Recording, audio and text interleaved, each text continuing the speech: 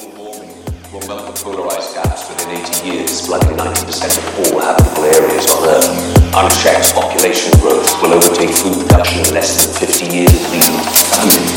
Our world is coming to an end. What do you propose?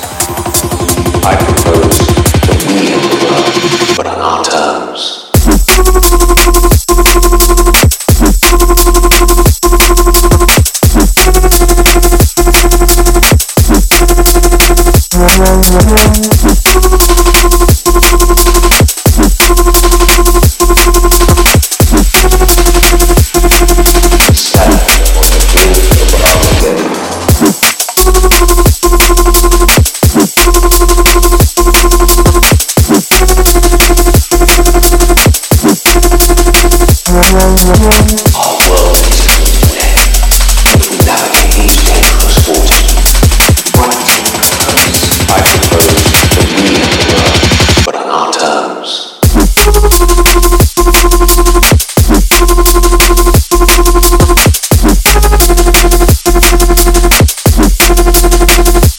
What